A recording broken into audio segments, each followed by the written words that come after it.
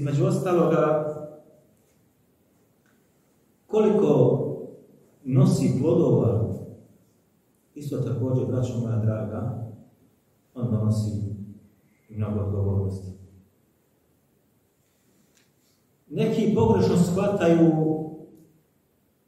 pa kažu da je brak otprilike sklapanje trgovine. Ovo sam čuo od određenih ljudi koji traže islamsko znanje. Kaže, to je poput trgovine. Sklopije se ugovor, ti nešto daš i od nje nešto očekuješ. Međutim, braćo, Allah dželle šanu kaže u svojoj plemenitoj knjizi: وَمِنْ آيَاتِهِ أَنْ خَلَقَ لَكُمْ مِنْ أَنْفُسِكُمْ أَزْوَاجًا لِتَسْكُنُوا إِلَيْهَا.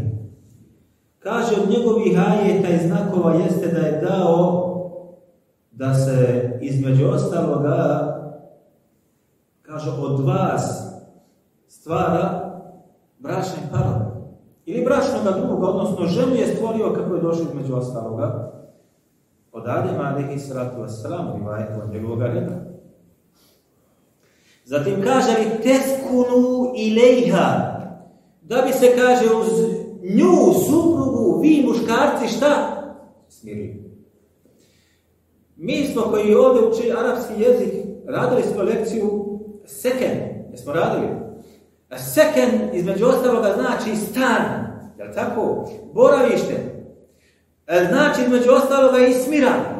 Kad sve ovo stavite sada na jedno mjesto, odnosno brak muškarcu nudi smiraj i nudi mu konačno da ostvari svoj dom. I da budeš u tom domu, da ne budeš kao što si bio momak, sad si tamo, sad si vamo, naprotiv. Sada brak ti donosi smiraj i donosi ti nešto što nisi prije toga imao. Nema više voda.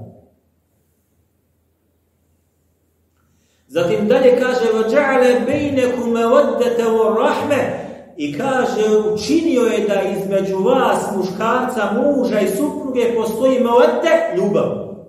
وَرَحْمَةً jeste milost. Ovdje subhanahu wa ta'ala muškarcu govori da je bračna veza koju ostvaruje sa svojom suprugom za njega smiranje.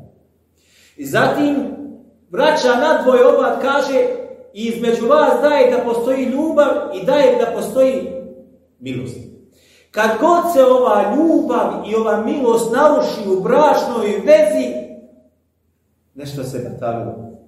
Ili se batalio njegov odnos prema njegovom gospodaru, ili njen odnos prema njenom gospodaru, ili se je umiješala treća osoba od njihov brat. Zahvalite, braćo, ovo. Jer vi dobro znate, prva bračna noć vam je bila najslađa. Nakon prve bračne noći pojavili se problemi, ona najgora, najgori, nakon 3 mjeseca.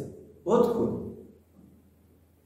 Kad je prvi 7 dana išli ste na medeni mjesec negdje u Tursku, lijepo se proveli, a nakon toga ne paše. Ili se pokvario tvoj odnos prema tvome gospodaru, ili njen odnos prema njenom gospodaru, jer je on uzvišen i rekao da on između muškarca, između muža i supruge daje ljubav i samilost. Ili je treća osoba umiješala sve prste. Ta treća osoba možda bude jako bliska. Možda bude majka. Majka od strane muža. Možda majka od strane njegove supruge. Možda bude njena prijateljica, možda bude njegov prijatelj. Može da bude bliža rodbina, a može da bude i sihrbaz. Tako da kada se ova harmonija naruši, znajte dobro da nešto ima. I onda insan treba da rješajte problem, da krene sam sa sobom, a sama sa sobom, a zatim da se između ostaloga stvari postane na svoje mjesto. A vidjet ćemo kasnije, ako se budemo dotakli, kako između ostaloga mogu ovi strani faktori da utječu na harmoniju braka. Braćo, sklapanjem bračnog ugovora, danas ste sklopili bračni ugovor. Nemojte misliti da ste vi samo sklapanjem izjavama koje ste dali, sklopili smo bračni ugovor, možemo sad raditi, nema veze što je sklopili. Kaže Allah dželle šanu, ja eyyuhellazina amanu, awfu bil uqud. O vjernici, kaže, ispunjavajte ono što ste na ugovoru vi. se potpisali i riječ svoju dali. Moraš ispuniti. Mora muž da ispuni, mora i supruga da ispuni. Niko vas tjerao nije. Hoćete u bračnu vezu? Hoćemo. I morate ispuniti ono što bračna veza od vas zahtijeva. Prava njezina se moraju poštovati. Prava njegova se moraju poštovati. Ako se budemo mogli, kasnije da se sjetimo, spomenut ćemo mi, inša Allah. Dalje kaže Allah Đelešanu, ja juheladine amenu lime taqulune ma la tefa'alun. O, kaže vjernici, zašto jedno govorite, a to što ste rekli ne propratite sa svojim djelima? Kad sklopijete bračni ugovor, vi ste rekli i vaša djela moraju da proprate ono što ste rekli. Kebore mahtan inda Allahi an taqulu ma la tefa'alun. Kako je kod Allaha ružno da govorite, a zatim to svojima djelima ne propratite i to ne učinite. Između ostaloga, bračna zajednica, braćo, nije samo da se kaže oženiš se i ima se to takozvano uzajamno određena korist, uzajamna korist, ovako ćemo reći. Naprotiv, kaže uzvišeni wa ta'avanu 'alal birri wat taqwa. Ovo važi za muža i suprugu, kao i za zajednicu muslimana. Kaže, potpomažite se u dobru i potpomažite se u izvršavanju onoga što Allah naređuje i klonjenju onoga što zabranjuje. وَلَا تَعَاوَنُوا عَلَى الْإِثْمِ وَالْعُدْوَانِ. I nemojte jedno drugog da potpomažete u griješenju i neprijateljstvu. Prema ocu, prema majici, prema svekrvi, prema svekru, primjera radi, prema komšiji, prema onom, a jok! Ako vidiš da on griješi, stani malo, ako vidiš da ona griješi, stani malo. Nije brak, subhanallah, samo da insan što prije se riješi momačkih problema i djevojka djevačkih problema i tako dalje, da se formira porodica. Naprotiv, formiranje same porodice i porod koji dolazi tek iziskuje velike napore da taj brak uspije. Jedne prilike, ovaj rivajet bilježi Ahmed u svome Musnedu, kaže Šu'ajb Arnaut u ta'liqu opaskama dole da je, kaže, po uvjetima muslima. Došao je Ebu Bekr radijallahu anhu do Allahu poslanika sallallahu alejhi ve sellem, do njegove kuće u džamiji gdje je stanovao. Za Allahovim poslanikom sallallahu alejhi ve sellem bila je udata njegova ćerka Aisha radijallahu anha. I tražio je dozvolu za ulazak u kuću da mu se dozvoli da uđe. Pa je, kaže, čuo Aishin glas kako ona nadvikuje poslanika sallallahu alejhi ve sellem. Vi znate da je Allah Đelešanu zabranio la terfa'u asvatekum. Nemojte, kaže, ovo vjernici, da podižete glas svoj fauqa sauti nebiji, iznad glasa poslanika sallallahu alejhi ve sellem. A Ebu Bekr čuje svoju kćerku kako ona podiže svoj glas nad glasom poslanika sallallahu alejhi ve sellem. I kad je ušao unutra, kaže, toliko je izgrdio, kaže, za ti da podižeš glas nad Allahom poslanikom alejhi salatu vesselam, da je Allahov poslanik sallallahu alejhi ve sellem ustao i razdvojio njih dvoje. Razdvojio. Pogledajte uloge oca. Kada vidi da njegova ćerka ne postupa kako treba. Danas ćeš naći ne postupa ćerka kako treba, ali otac opet brani ćerku protiv svoga zeta. Primjera radi. Pa je izašao Ebu Bekr radijallahu anhu, pa je Allah poslanik sallallahu alejhi ve sellem pored svega, braćo, kaže ona Aisha radijallahu anha, vidiš, kaže, kako sam te odbranio od ovog čovjeka, odnosno tvoga oca. Pokušavajući da je nasmije, da je razvedri. Mogao je da se naljuti i da ne priča sa njom 2, 3, 5 dana, ko što običaj kod nas muslimana. Naprotiv, Allah poslanik sallallahu alejhi ve sellem odmah mijenja onu zabranu atmosferu i kaže, vidiš kako sam ja te sačuvao i odbranio od njega. Pa kaže, između ostalog, drugi put došao Ebu Bekr radijallahu anhu, ušao unutra, tražio dozvolu, pa kaže, vidio, oni se smiju, kaže, Allahu poslaniče, mogu li, kaže, da učestvujem, kaže, sa vama u vašoj radosti, kao što sam, kaže, ili u vašem miru, kao što sam, kaže, učestvovao u vašem ratu. Iz ovoga hadisa, braćo moja draga, se iznjedraje da u braku se mogu da pojavi određene nelagodnosti u svakom braku.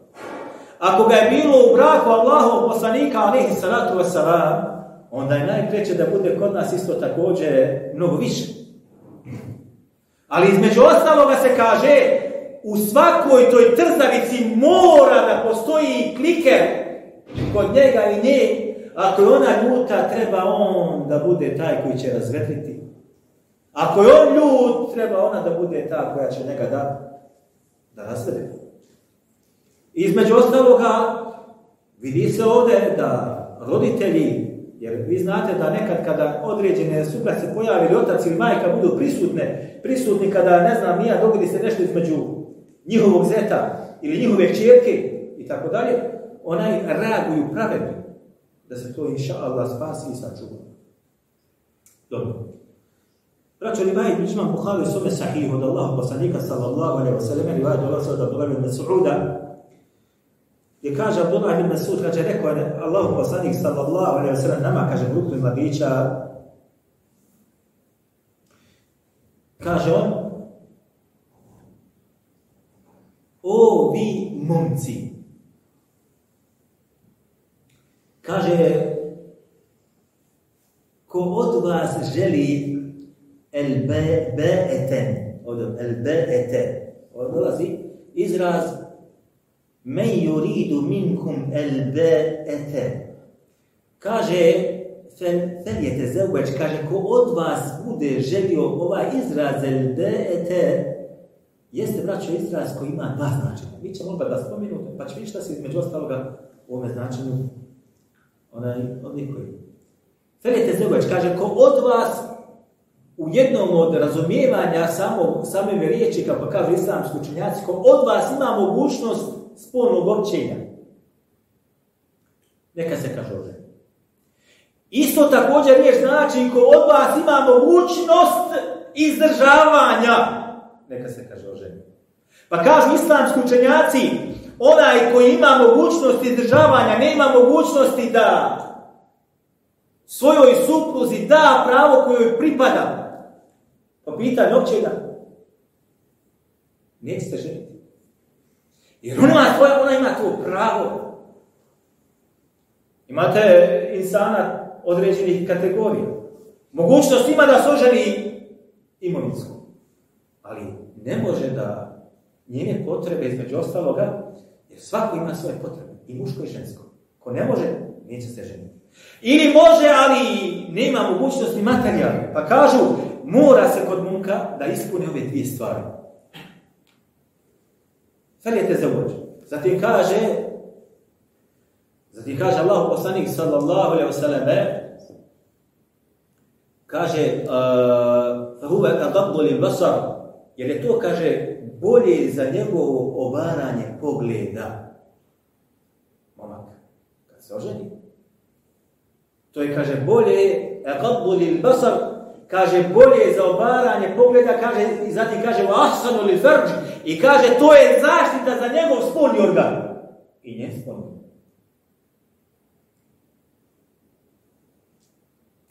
فَمَنْ لَمْ يَسْتَطِعْ عَلَيْهِ بِصَوْمِ. Kaže, ako ne bude mogao neko od vas, nema tih uvjete koji smo spomenuli, neka, kaže, onda posti. Jer to je, kaže, između ostaloga za njega iscrpljujuće i sačuvat će ga ovih gore spomenutih stvari. Pogleda i sačuvat će njegov spogleda. Kako kaže, فَهُوَ لَهُ وِجَاءً. To je, kaže, za njega šta?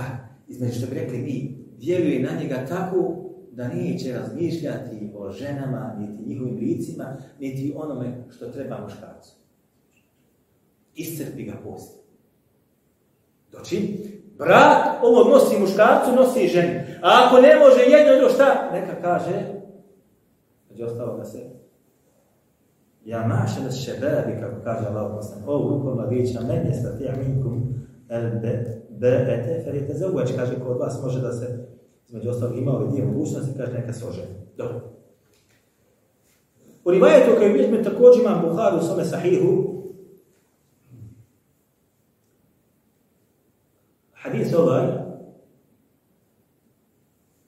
dolazi od Enes ibn Malika, od Ibn Abbas radijallahu anhu. Ibn Abbas, ovaj rivajet koji smo kod imama Ahmeda od Enes ibn Malika, ovaj rivajet kod Ibn Abbas radijallahu anhu, kaže Allah poslanik sallallahu alejhi ve sellem, kaže uridu an-nara fa idha aktharu ahliha an-nisa'u, kaže pokazana nam je džehennemska vatra. Ovaj rivajet kod imama Buhari u Sahih, kod imama Muslima također i kod ostalih. Kaže, pokazana nam je džehennemska vatra. Uridu an-nar fa idha aktharu ahliha nisa'u. I kaže, kad većina stanovnika u toj vatri džehennemskoj jesu žene. Većina stanovnika džehennemske vatre jesu žene. Ovo je braćo govor Allahov poslanika sallallahu alejhi ve sellem. Pa kaže Allahov poslanik alejhi salatu vesselam yekfurne. Ovo je kfurne zbog, kažem, njihove, ovo ću da ti vam prevedem ja, shodno tumačenju. Ova riječ znači yekfurne zbog njihovog kufra i nevjerstva koji imaju kod sebe, odnosno negacija koja postoji kod njih, odnosno zbog njihove, kaže, nezahvalnosti. Sam bukvalni izraz je drugačiji, ali shodno, znači značenju i komentarisanju stručnjaka hadijske znanosti, kaže zbog njihove nezahvalnosti. Ovo ashabiji koji su slušali ovo nisu mogli tako da razumiju. Ako se spomene kufr, nevjerstvo, yekfurne, kao bi odmah smatrali zbog kufra kojeg imaju prema Allahu dželešanu, pa su rekli yekfurne billahi ya Rasulallah. Jer Allah poslaniče to ne kaže, su nevjernice u Allaha dželešanu, pa su zato bile u džehennemskoj vatri većina. Kaže Allah poslanik alejhi salatu vesselam, yekfurne bil ashira wa yekfurne bil ihsan. Kaže, one su, kaže, nezahvalne svojim muževima zbog njihovog lijepog i dobrog odnosa koje imaju sa njihove strane. Hrani je, poji je, obuja, zaštituje, kuću, sve obezbijedio. Liječi je, brine se o njoj. Kaže, zbog toga što su nezahvalne svojim muževima iz ovih činjenica. I nezahvalne su, kaže, na dobročinstvo koje mužu radi.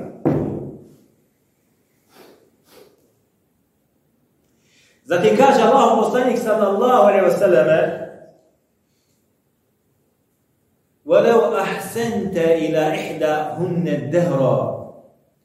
Kaže, kada bi nekoj od njih, kaže, čitav život činio dobročinstvo.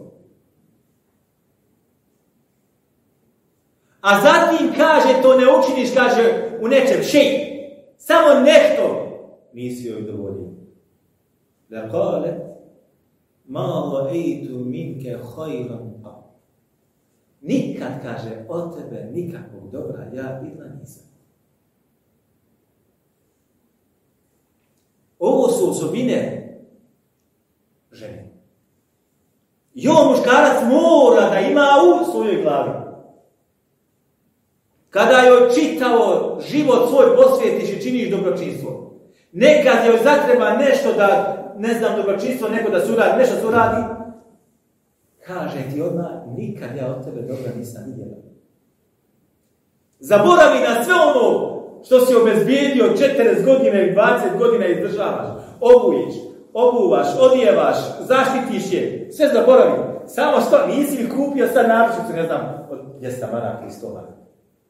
Ma ra'aytu minka khayran qat. Od tebe, kaže, nikad dobra djela ja nisam vidjela.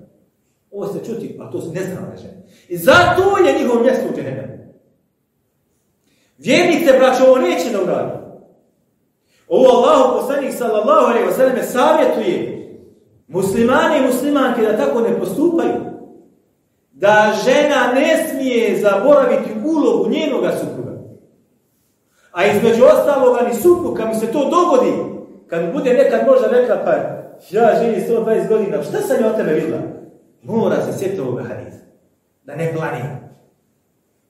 Da ne planira. Pa da kaže, kupi svoje stvari, hajde svoje kući. Nego da zna da nas ovaj poslanik sallallahu alejhi ve selleme podučio i da će mogućnost postoji do ovoga i da nekada dođe. Braćo, obaveze muža i obaveze supruge. Mi o ovome ne vodimo računa. Niti mi kao muškarci, niti one kao žene. Vidite, braćo, Allah dželešanu kaže فَانْكِحُوا مَا طَابَ لَكُم مِنَ النِّسَاءِ مَثْنَى وَثُلَاثَ وَرُبَاعَ. Kaže, ženite po 2, po 3, po 4 žene koje vam se sviđaju. Ovo je govor Allah dželešanu. Ako ovo danas spomenite neko od naših supruga, kako će biti? Ali ako budeš svoje pravo tražio koje treba tebi kao muškarcu mladom, boli glava, nisam raspoložena, ovo me pričaju braća. A kad spomeneš ajet, pa dobro, daj mi moje pravo koje mi pripada. Uskrati tvoje pravo. Zato je na ženi da bude između ostalog, kako kažu, u pravima muškarca jeste kad je pozove da se odazove. Osim ako se ne radi o teškoćama, razumnim teškoćama, koje muškarac, muž mora da razumije. Zbog čega, braćo? Jer mi smo spomenuli u hadisu, nisam ga džaba spomenuo. Ja ma'šar šebabi, o mladići ko može od vas neka se ženi, nek se oženi. Jer je to, kaže, za njegov pogled bolje i za njegov spolni organ bolje. Jer nisam kada od svoje supruge dobije što treba kao muškarac da ima, kad izađe među narod, njega ne zanima ni fata ni zlata, ali kad toga nema, njega zanima svaka, makar od 60 godina. Ovo govorim, braćo, da se shvati ovo bolje, u kakvim teškoćama i belajom muškarac može da se nađe. Zbog nerazumijevanja od strane svoje supruge. Braćo moje, Ibn Qajim al-Džawzi kada govori, kaže, između ostaloga, kaže, žena ima 4 puta veću strast od muškarca. Ali Allah dželešanu u njoj naredio da boravi u svojoj kući. A mužu naredio da izađe. Da traži opskrbu za njega, za nju i za svoju djecu i tako. Prilikom izlaska ti mora da se susreće sa neugodnostima, sa drugim ženama i sa drugim ženama i tako dalje. Šta mislite, kaže, šta bi se dogodilo da je obrnuto? Da žena izađe iz svoje kuće.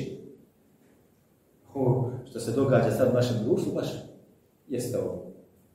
Kada žena izašla iz kuće, pojavio se fesad, što se kaže na dunjaluku, odnosno pojavio se nemoral, vara ona svoga muža, onda on vara nju, ona i tako dalje i tako dalje. Dakle, ovo su stvari koje su treba da budu razumljene svakome. Neka se neko ne kaže, ne treba o tom da se govori možda. Ne, naprotiv, ovo su prilike kada se to mora da spomeni. Zbog pouke. Onaj koji nije znao da zna, onaj koji je znao zaboravio da se podsjeti. Nemoj dozvoliti svome mužu da izađe iz kuće, da ga puštaš u ovom vremenu na ulicu u kakvom se sistemu mi danas nalazi. Jer njegov će pogled da trči, grijesi dolazi. Vraća se s grijesima kući. I to je njegov pravo koje mi pripada. Između ostaloga, braćo, on je dužan da je zaštiti. Mora je zaštiti. Svaka djevojka kada želi da sklopije bračni ugovor ili za onoga, ona gleda u njemu sigurnost. Osjećaj sigurnosti da ima sa njim. Ne nelagodnost, ne znam za koga studanja, nije mi jasan nikak, ušitrama je, primjer radi. Nema tog braka mnogo. Jer djevojka, to je prirodno ženi da ona traži sigurnost sa svojim mužem, jedna stvar. Druga stvar, mora je izdržavati. U šafijskom metodu braćo, ukoliko muž ne može da izdržava svoju suprugu, ona ima pravo da podigne parnicu pred kadijom. Šta je razlog? Kaže, ne može mi izdržavati. I kadija pravi prekid bračne veze. Moraš raditi, brate moj. Moraš raditi. Sklopio si ugovor, sad smo spomenuli, Eufu bil uqudi, sklopio si ugovor. Nemaš posla, ima posao, ima da krčiš obare ljudima, ima da radiš u famu, radi gdje hoćeš. Moraš raditi jer si ugovor sklopio. Ne smiješ dozvoliti sebi da dočeka se vrijeme da se u kući nema šta jesti i da se ne može platiti ono što ga se plati.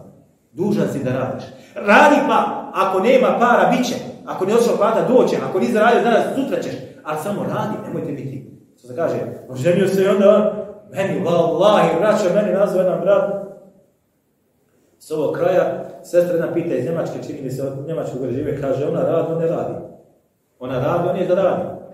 Vadi se na ovo, vadi se na ovo, vadi se na ovo, vadi se na ovo.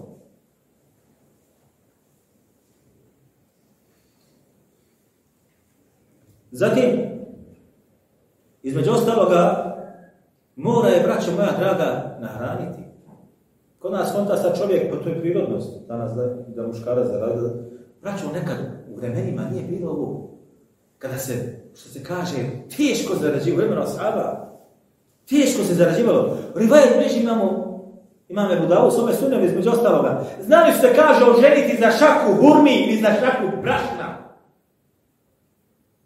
Za šaku hurmi ili za šaku brašna, da to bude vjenčani dan.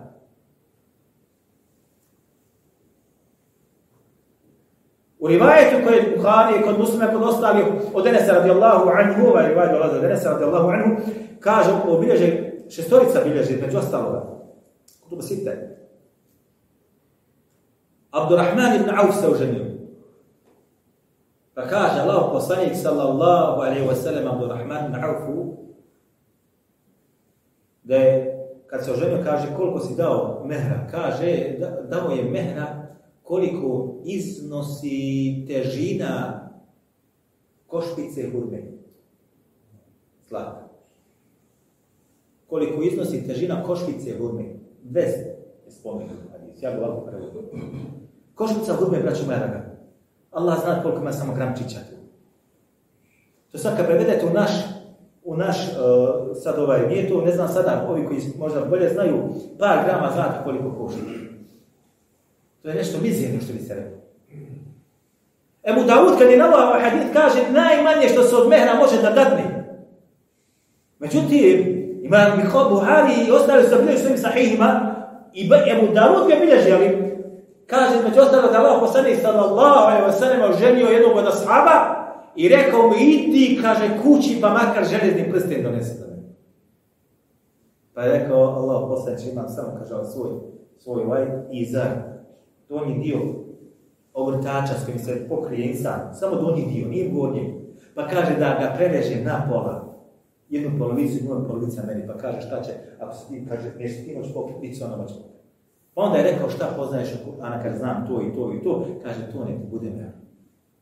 Ovo je najmanji vid mehra, što bi se rekao spominuti, željezni prsti. Manji od ove zlatne vrijednosti. Između ostaloga, dužnosti njeni, jesu, braćo, da ne smije okaljati obraz, kaže, svoga muža. Braćo, u knjigama se ne kaže svoj obraz. Obraz svoga muža. Ja te doveo u kuću. Ja te odgajam, ja te hranim, ja te obuvam. Moju djecu odgajaš. Ne smije okaljati obraz njezinoga muža. Odnosno, ni slučajno da se dogodi da je otišla sa nekim drugim čovjekom. Ili da sa njim nešto tajno radi. Ili sa njim se dopisuje kojim mrežama što se danas radi. Sve to ulaze u kaljane obraze. To je pravo njegovo, koje ima kod njih. Ne smije znači da mora čuvati njegov vremena. Mora njegov imetak da čuva. I moramo biti pokorna. Jer u vjerodostojnim rivajetima koji doći kaže Allahov poslanik sallallahu alejhi ve selleme, kada bi nekome ljudi naredio da učini seždu nekome, kaže to bi naredio ženi da učini seždu svome suprugu. Kada bi? Bilo dozvoljeno. Zbog čega? Zbog uloge koju suprug ima na svoje supruge. Naćete između ostalo opet u šafijskom mezhebu. Nema ona da izađe, da ode svome ocu bez pitanja svoga muža. Ako on kaže neš otići, nema otići. Ako kaže 3 godine nema da ideš, nema da ide. Ako kaže ako odeš, puštena si, ako ode, puštena je. Toliko pravo muž ima to. Još danas imala naša sestra pravo kod svog oca. Veće nego kod ovoga čovjeka. Od danas više jok. Danas mora pitati svoga muža mogu li otići babu i majku da posjeti. Do jutros nije trebala taj ide ni od koga. I morala je biti pokorna svom ocu i majci, osim ako se ne radi o griješenju prema Allahu dželešanu, i pokornost ovdje mužu dolazi onome što je dozvoljeno ako se ne radi o griješenju prema Allahu tebareke ve taala. I sad imate, braćo, sada rasprave se vode u arapskom svijetu, jer život se modernizovao. Sad se to toliko izašlo, kaže, žena nije dužna da kuha. Nema nijednog šerijatskog dokaza da je žena dužna da kuha čovjeku ruče, da mu pere veš, da mu čisti stan. Zaista nema nijednog dokaza. Ja znam, kad smo zađivali tu prije, u tradicionalnim djelima, nije dužna. Danas je to uzelo ogromno sad maha. Danas ona sjedi na nove salaka tamo, nokteni stavi gore umjetne i on dolazi u 6 sati, jadni umora, gdje je ručak, nisam ja dužna kuhati. Evo piše ovdje. Jesmo vladi. Niska dužna, nisam već. Ovdje čovjek odi u restoran, na sebi glavno i nisam ja dužna danas staviti hvala. Jeste braće. A se kaže među ostaloga, nije ni on dužan da je liječnik. Nije dužan. Isto šta djece traji dužan. Ako se razboli, plaćaj. Od svog uvjeti. Hoćeš doktoru? Ideš taksi. Nisam dužan. Pa se kaže, između ostalo, ovo su osnovne stvari iz ljubavi i dobročinstva. Da jedno drugo to radi. To se prelazi preko toga, tek tako nema. Niko o tome nije razgovarao na ovaj dan. Danas se to potencira. Kao što nije dužna da čini izmet njegovim roditeljima. Nije dužna. Ona nije dužna da njegovom ocu odi da skuha kahvu. Nije dužna. Da čisti kuć. Nije dužna. Ali iz ljubavi prema svome mužu ona to čini drage volje. Jer pogotovo ako su njegovi roditelji Allahovi robovi koji su poznati po dobri, čestoti i koji izmače među ostalo cijene svoju stranu. Braćo, nema ni jednoga braka, a da nema ni mislica. Ni jednoga. Nikada ne smije da ti bude teško, da si čak i u pravu, da joj kažeš izvini, halali. Jer ako ti budeš čekao da se ona tebi izvine, ovdje prođe 5-10 dana, kažu islamski učenjaci, što god je čovjek više udaljeniji od svoje supruge njenog zagrljaja, sve više je veza između njih hladnija i hladnija biva. Nemojte ovo zaboraviti. Što god je čovjek dalji od njenog zagrljaja ili ona od njegovog zagrljaja, sve više hladnija veza biva i biva. Zato nemoj dozvoli da prođe određeno vrijeme. Reci halali, pa makar ti u pravu bio. Nemoj čekati. Jer ona može nađe, a neće da kaže halali. Iako je kriva, neće. Budi ti opet godin, nema veze. Zbog čega? Jer ti čuvaš bračnu zajednicu. U nas narod kaže pametniji popušta.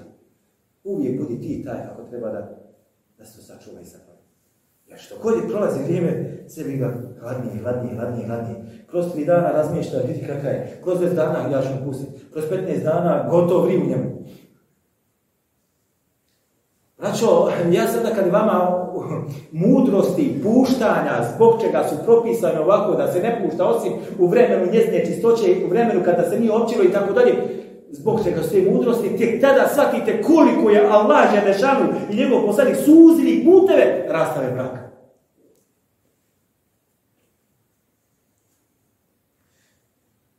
Između ostaloga, od sunneta je, braćo, da čovjek čim se oženi krene da živi svojim stopama.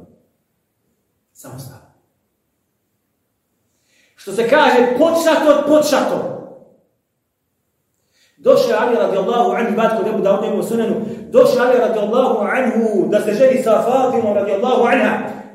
I prije nego što će spavati, sad joj kaže Allah poslanik sallallahu alejhi ve sellem njemu, ej, imaš li mehra šta? Nema, kaže Allah poslanik, ništa. Ne imam ništa. Imaš kada svoj štit. Onaj oklop, onaj što oblači. Imaš kada svoj štit, kaže njega da založi na kome. Pa ga je založio. Braćo, nemaš pravo doći do svoje supruge bračne noći bez mehra. Vidimo da nisu imali ništa. A nije njemu poslanik sallallahu alejhi ve sellem rekao, ali ja dođi da živiš kod mene. Naprotiv, ajmo, vrati svoju zajednicu. Postaješ samostalan.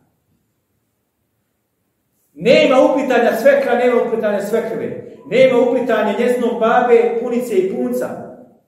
Jer gdje god ima više tih uplitanja, braćo moja draga, ovaj dolazi pa ovako savjet, pa ovaj dolazi ovako savjet, pa ovaj ovako savjet. Pusti sami neka rade svoju bračnu zajednicu.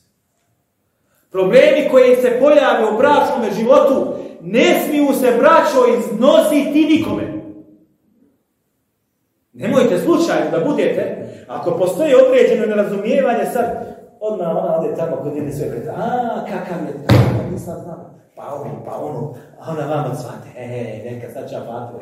Pa ono ode tamo prinese, pa čitao selo zna kakve ti problema s svojim mužem. Dakle, nije dozvoljeno bračnome drugu da otkriva sramote svoga bračnoga druga. Pa čak, braćo, i kad dođe razvod braka u pitanju, ne može više. وَلَا تَنْسَوْا الْفَضْلَ بَيْنَكُمْ, kaže Allah Đelešan, nemojte zaboraviti na lijepe trenutke koji ste proživjeli jedno sa drugim. I sad mora se razići, sad ću ja sve iznese.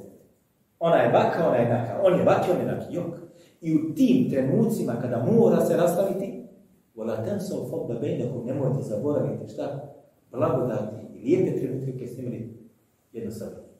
Dakle, neće supruga niti suprug govoriti o svojoj suprugi nekome loše i iznositi njezine mane. S tim da morate da znate, braćo moja draga, Allah Đelešan je jedini koji je savršen.